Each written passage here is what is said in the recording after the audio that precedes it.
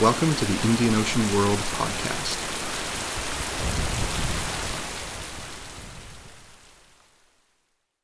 Welcome to the Indian Ocean World podcast. My name is Dr. Philip Gooding. I'm a postdoctoral fellow at the Indian Ocean World Centre, McGill University, and the current associate editor of the Journal of Indian Ocean World Studies, or JIWS. And as with the last edition of the Indian Ocean World podcast, it is partly in my capacity as the associate editor of the JIWS that it is my pleasure to welcome our guest for this podcast, Professor Hasan Karrar, who published an article in our most recent issue, which can be found on the JIWS website. Professor Karrar is Associate Professor and the Department Chair of the Department of Humanities and Social Sciences at the Lahore University of Management Sciences in Lahore, Pakistan.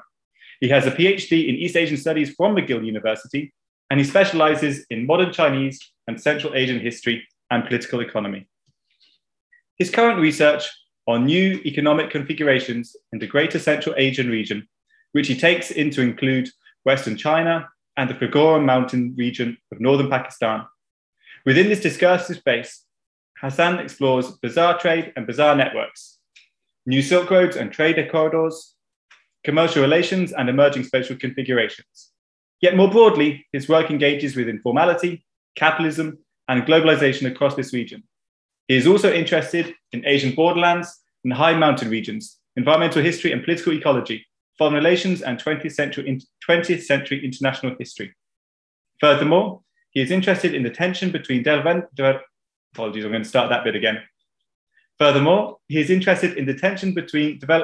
imaginaries, ecological degradation and precarity in the Indus Delta region of southern Pakistan, and this latter interest formed the basis for his recent publication in the JIWS, entitled The Indus Delta Between Past and Future, Precarious Livelihoods and Neoliberal Imaginaries in a Parched Coastal Belt, which we are going to discuss in this podcast.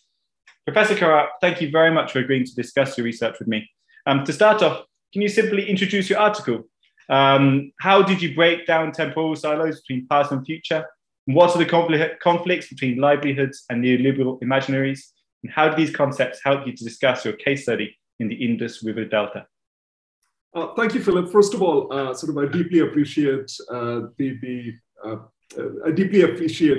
able to discuss this article and elaborating this for a wider audience. The idea for the article emerged 4 or 5 years ago, and as you mentioned in your introduction, by training, the Indian Ocean world is actually quite far removed from what I do. In terms of my own research and my own teaching. I'm a specialist of China, of contemporary Central Asia. But about 4 or 5 years ago, I was struck by a news story in which the leadership had made an announcement, the leadership of the country of Pakistan had made an announcement in which they said that they were going to build a coastal city in the Indus Delta. And this coastal city was going to be called Zulfikarabad. And a little bit later, we can talk about the significance of the name. And Zulfikarabad would purportedly be a new Shenzhen. And as someone who's interested in developmentalist ideas and as someone who's a China specialist, the reference to Shenzhen really, it caught my attention. And felt that was something that was worth exploring. And then when I looked into this story a little bit more, I realized that here was a part of southern Sindh. Sindh is a southern province in Pakistan.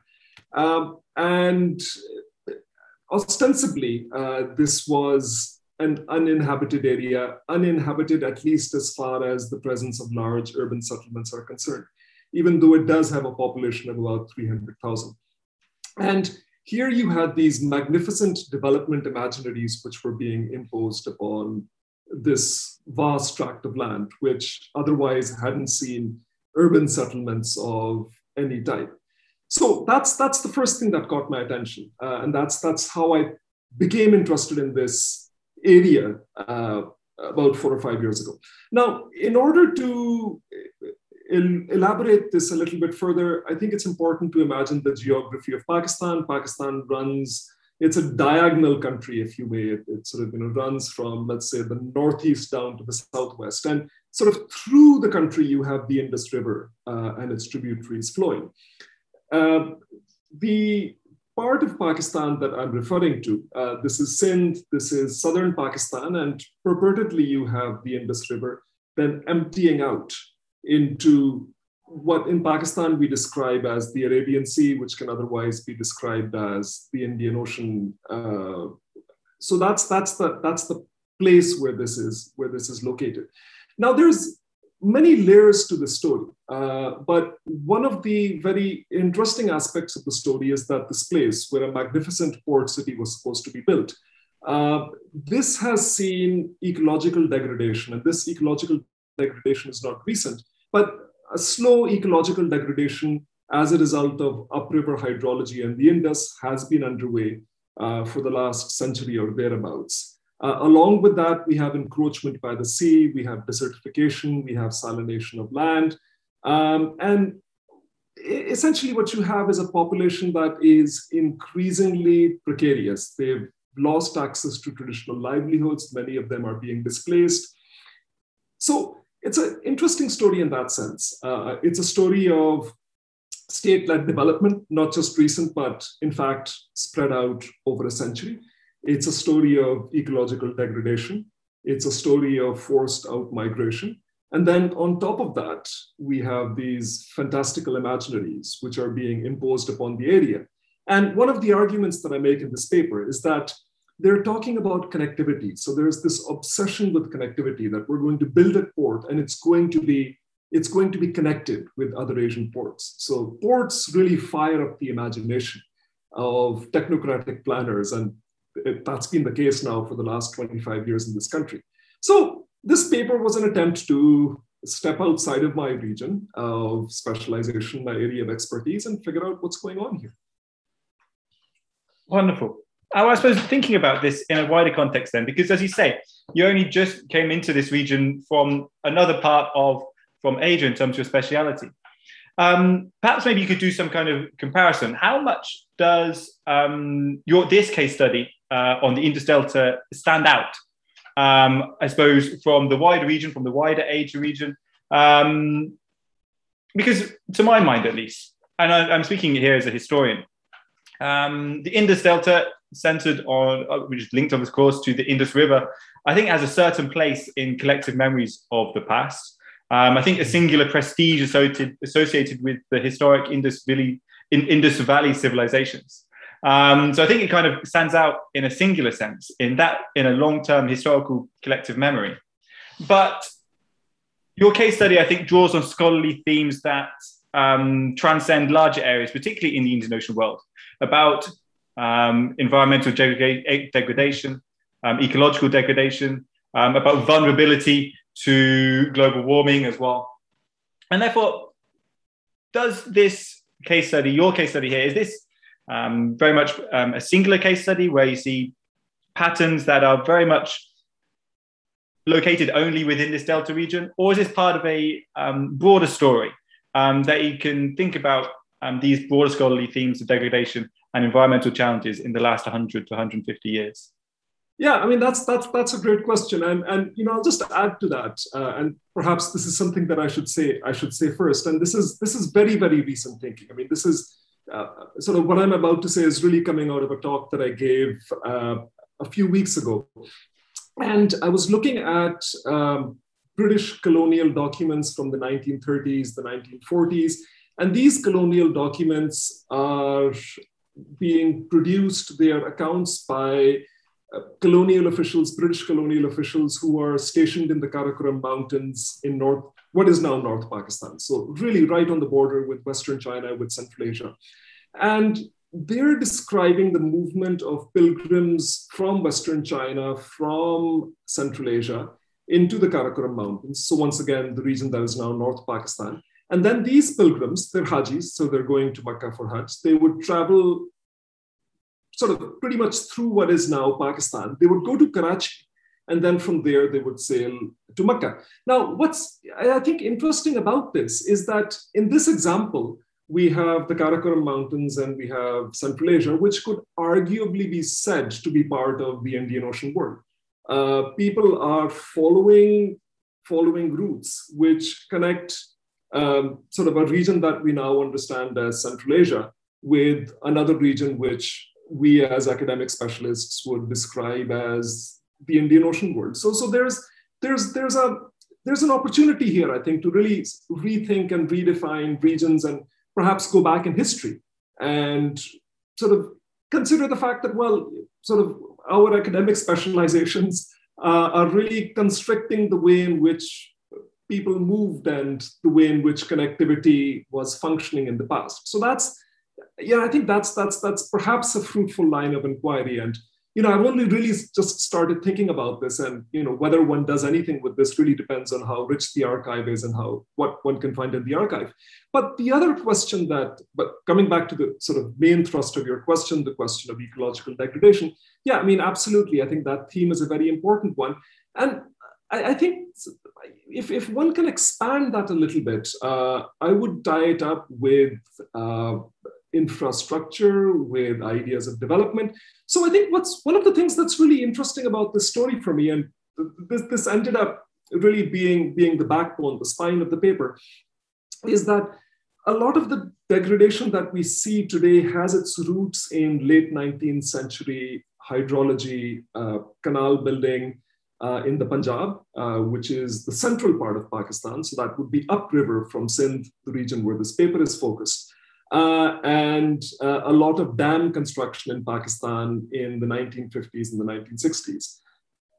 Upriver hydrology, colonial hydrology, is very much an opportunity that the British are seizing to make an area that's a wasteland productive and to assert patronage to people who are deemed to be compradors, or who are imagined to be compradors. I'm not sure they were actually being called compradors at that point in time. And of course, hydrology in the 1950s, the 1960s, I mean, that was very much a Cold War project. Cold War project in the sense that that was to a large extent the technocratic expertise at that point in time, to a large extent the funding. It was coming from the Western world. So it's a much longer story. And what we then end up seeing is that the ecological degradation that we're faced with today has its roots in the late 19th century, in the mid 20th century. So there's a much longer history over here.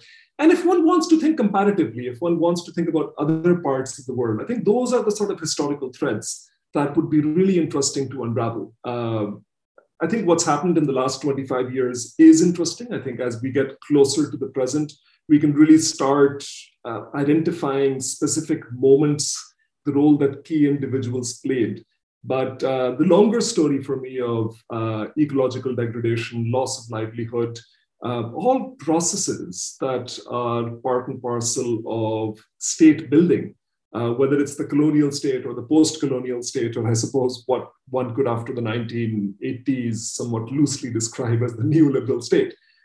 This is all adding up over a span of about 125 years. And you see it very, very starkly in the Indus Delta region. You've touched on something there which I really enjoyed about your article, in fact. And this is the way you're looking at current and future concerns in the context of a long historical trajectory. To do this, I think you will agree with me that your approach was highly interdisciplinary. You use historical works to frame a long-term historical context, but you also rely on your own field research and interviews. I just wondered, could you just speak to your training and methodologies here, and how you develop this kind of interdisciplinary approach, and what kind of its broad implications can be moving forwards? Well, yeah, I mean, thanks. It's a good question, and it's one that's very. I think it's something that I think about quite a bit, and my work is a mishmash of methodologies, and I don't, I say that somewhat sheepishly because, I understand that sort of that disciplines have very, very particular requirements about how one is supposed to do things, and I find myself increasingly a bit of a vagabond methodologically when it comes to pursuing topics that I find interesting. Some of it is a reflection of the fact that I have training in history and I have training in area studies. So I draw from methodologies and two overlapping, but at the same time distinct fields within the humanities and social sciences. I like to think chronologically, but it's always interesting for me to bring the story up to the present. And as someone who has degrees in history, I do find that there is utility in speaking to people who can tell us something about the past. So in other words, while I like to start thinking as a historian, I really want to bring the story up until the present moment. And the reason why I want to bring the story up until the present moment, the reason why I want to link it to the present is because oftentimes, not always, but oftentimes, and especially for a paper like this, that's where the inspiration came from. It started with something contemporary, and then I started working backwards. Now, mind you, I mean, I'm not advocating that all of us should be doing this sort of history, but I think in this particular case, it works out very nicely. To me at least, it's a very logical timeline. There's a very clear starting point, and at least for now, there's a reasonably clear pausing point, if not an end point. The story, of course, continues. Let's see what happens next. Well, let's think about that then. And I'm going to ask you to speculate, actually, because you draw this long-term context, and then you also bring it from the past to the present, but then you also go into the future.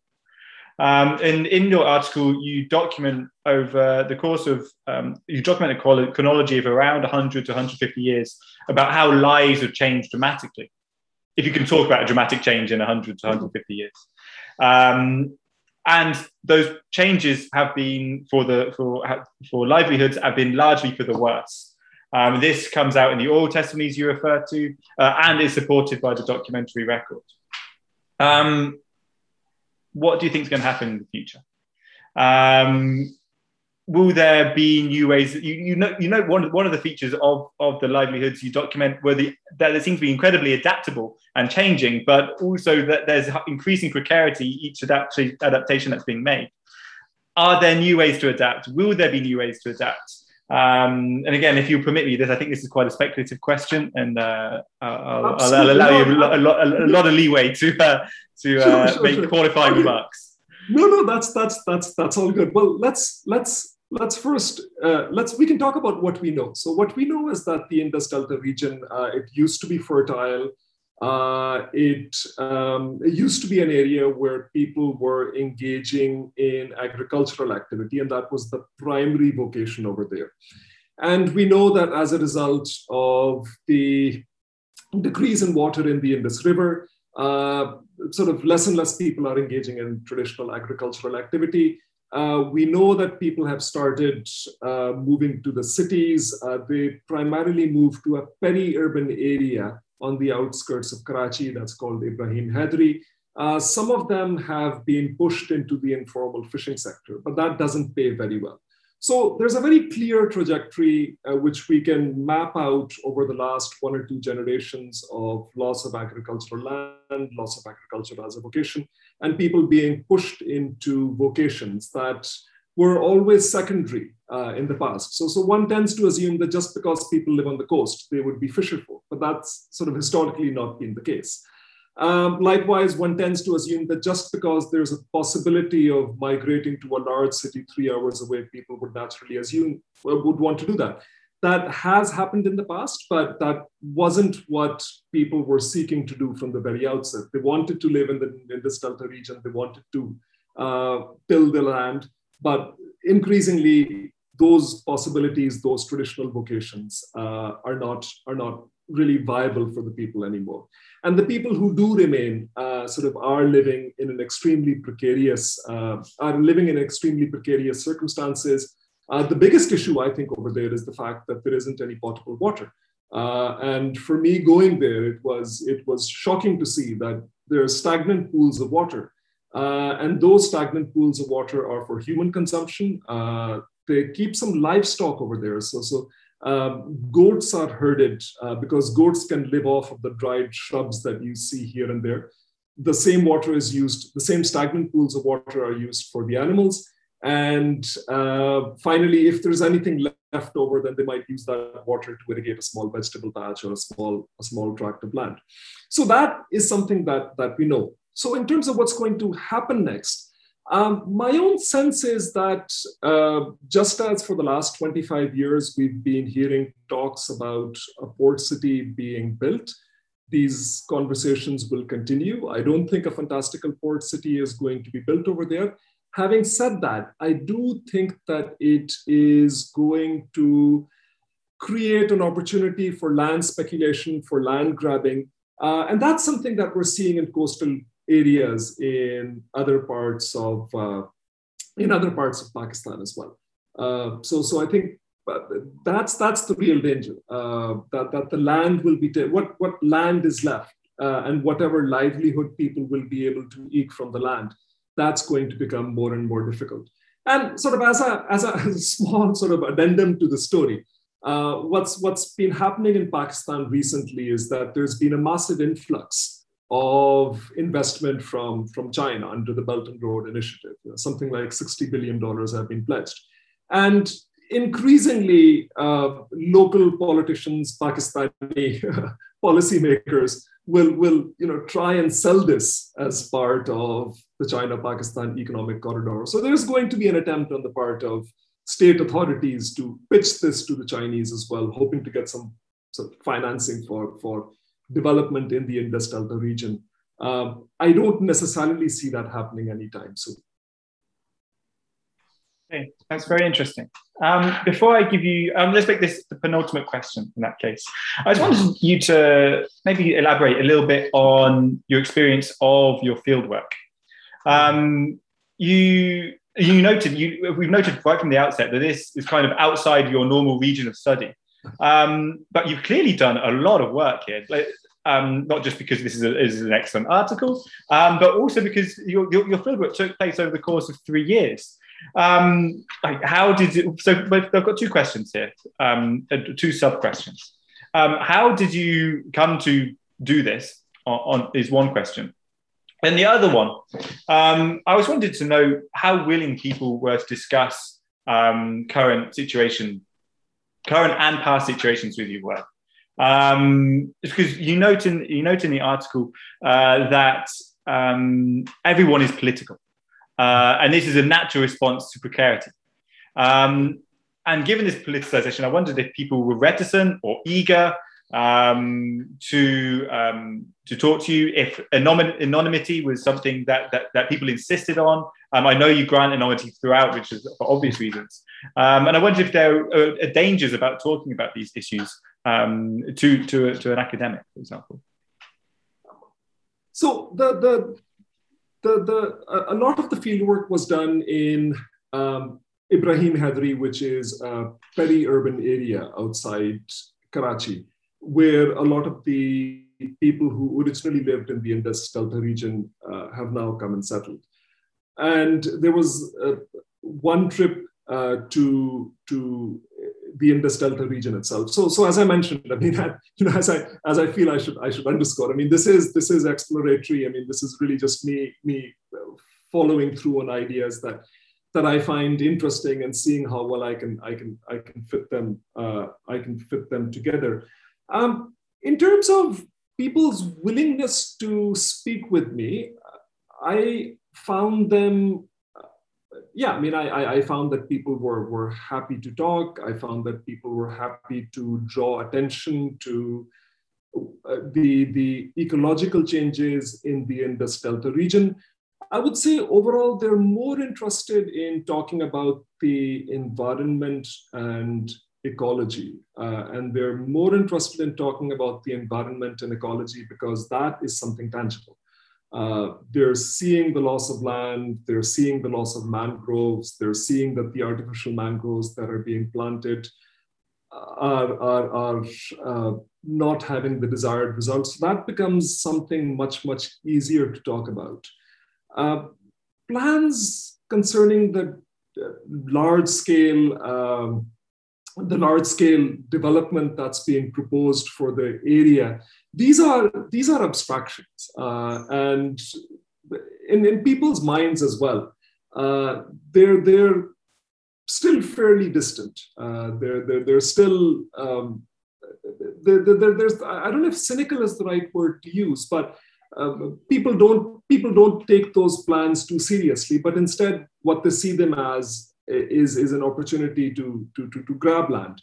And since this article was published, there's been 2 other attempts in the coastal areas to similarly grab land. There's a small island off the coast of Karachi where the provincial government said that they were going to build a mega city, and this time it was being depicted as the new Dubai in the United Arab Emirates. And more recently, about 3 weeks ago, we heard another proposal whereby they were going to demolish a settlement, a coastal settlement within the city of Karachi, where about 500,000 people live at this point in time. And they were again going to build a fantastical network hub, and the blueprints were drawn with skyscrapers and whatnot. So people are averse to that. Having said that, between the two, between a critique of the development imaginary and talking about ecological changes, the ecological changes are a little more tangible. That's something that they can point to. And I think they feel they can get more traction on that. And that I think generates more interest. So when the Indus Delta is written about in the newspapers, and to be fair, it has been discussed in the Pakistani press. They'll talk about the fact that encroaching seawater has swallowed large tracts of land, or salination has made land unusable for agriculture, or the fact that there is no water in the Indus River. The political stuff, less so. Having said that, yes, I mean, absolutely, I do mention in the paper that everyone is political, and it's a politicization that comes of living in that degraded environment and the dehumanization that's part and parcel of it. As far as anonymizing sources is concerned, I've thought about that. A part of that is instinct. I mean, I otherwise write on Central Asia, where one is working in a different type of political climate, and the assumption is that unless one is very, very certain that publishing people's name will not harm them, then one shouldn't publish people's names. I don't want to give the impression that this is it's an area that's fraught with conflict. I think there are contestations over land, but it's not a conflict-prone area. Having said that, as an academic, as someone who teaches at an elite university, I have a lot more power than the people that I'm speaking with. And the people that I'm speaking with are very often individuals who have to keep engaging at the local level. They have to keep engaging with local administrators. They have to engage with the police. They have to engage with local contractors. So for them, there's a lot more at stake as opposed to someone like myself. And for that reason, I figured that it's just much safer to anonymize the individuals and not sort of make a clear link to people that I've been speaking to. Excellent. Actually, if you can permit me, I want to follow up on one aspect of your answer there. Or a couple of your answers, actually, is that you seem quite skeptical that Zulfikirabad will come to fruition. And it seems that your interviewees seem quite skeptical that it will come to fruition. And I'm going to basically follow up on that. What is the purpose of making these plans? If it looks quite unlikely, is it simply to drive up the price of land to create more investment in it, for example? Does it look good to outsiders? What are the purpose of these plans? So, yeah, that's an excellent question. And I think there's one of three things going on. One is that absolutely there is land speculation. And there is, you can, and this is something that we're seeing in different parts of Pakistan wherever large-scale development projects are happening. So you initiate a large-scale development project, and all of a sudden property prices start going up. And in Balochistan province, which is to the west of Sindh, there's a port city that was developed recently. It used to be a fishing village, but it was recently developed, and it's called Gwadar, and it's been in the news because the Chinese government financed the development of Gwadar port. Now that started happening recently. That started happening, I think, in 2013. But plans for the development of the Gwadar port have been around since the turn of the century. And it was, in fact, Karachi property developers who were trying to goad the government to develop Gwadar port. And the reason why Karachi property developers wanted to see this port develop is so that the price of land would go up. They could go and sort of take large tracts of land, capture large tracts of land. This is communal land, this is village land, this is land where people didn't have documentation proving that the land belonged to them. So you can imagine it as something of a land grab. So I think the land angle is an important one as far as these mega development projects are concerned. Another reason why we keep hearing about plans for mega development in the Indus Delta region is because it's politically very, very crafty to do so. So you want to, as a politician, and especially as what in Pakistan you would describe as a constituent politician, you want to show that you're doing something for your constituents. So you're playing to the galley in that sense. And it makes for good political showmanship. And I think that is something that politicians from time to time will draw traction from. And finally, this is, now let's take these discourses at their face value. Finally, at some level, there is technocratic thinking that this is a good idea. This is something that we ought to do. So at some level, sort of deep in the corners, but at some level, people are thinking that, building a port city is a good idea. Networking with Dubai is a good idea. There's a longer history over here.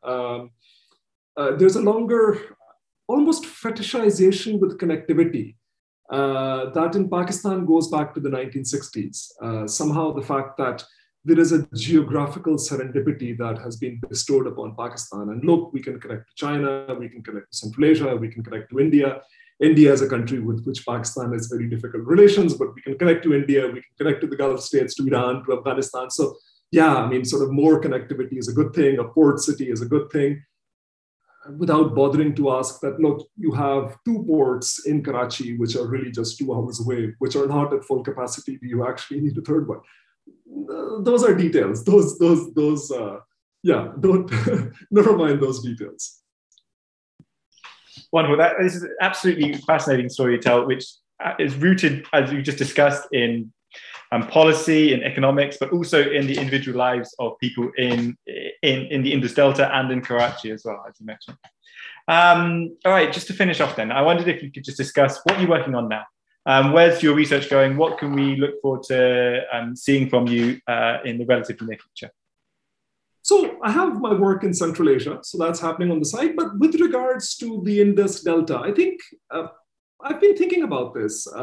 What one thing would really bring together a lot of the issues of coastal development, changing ecology that I'm interested in, and I think that perhaps another paper could look at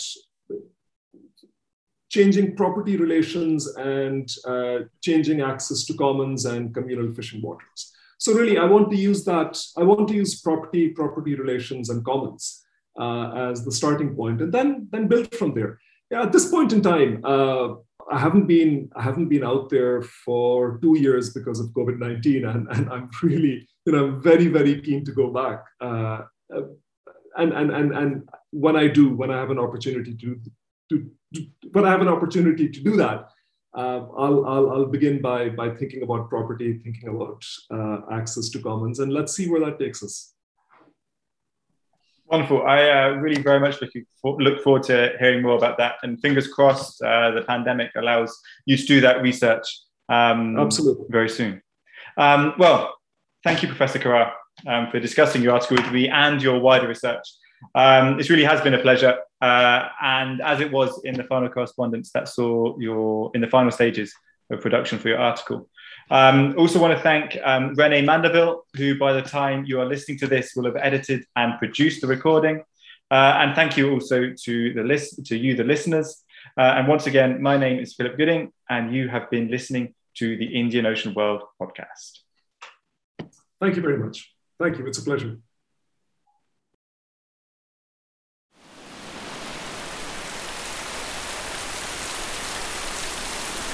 The Indian Ocean World podcast would like to acknowledge the generous support of the Social Sciences and Humanities Research Council of Canada. This podcast series is part of the SSHRC-funded partnership project Appraising Risk, Past and Present, interrogating historical data to enhance understanding of environmental crises in the Indian Ocean world.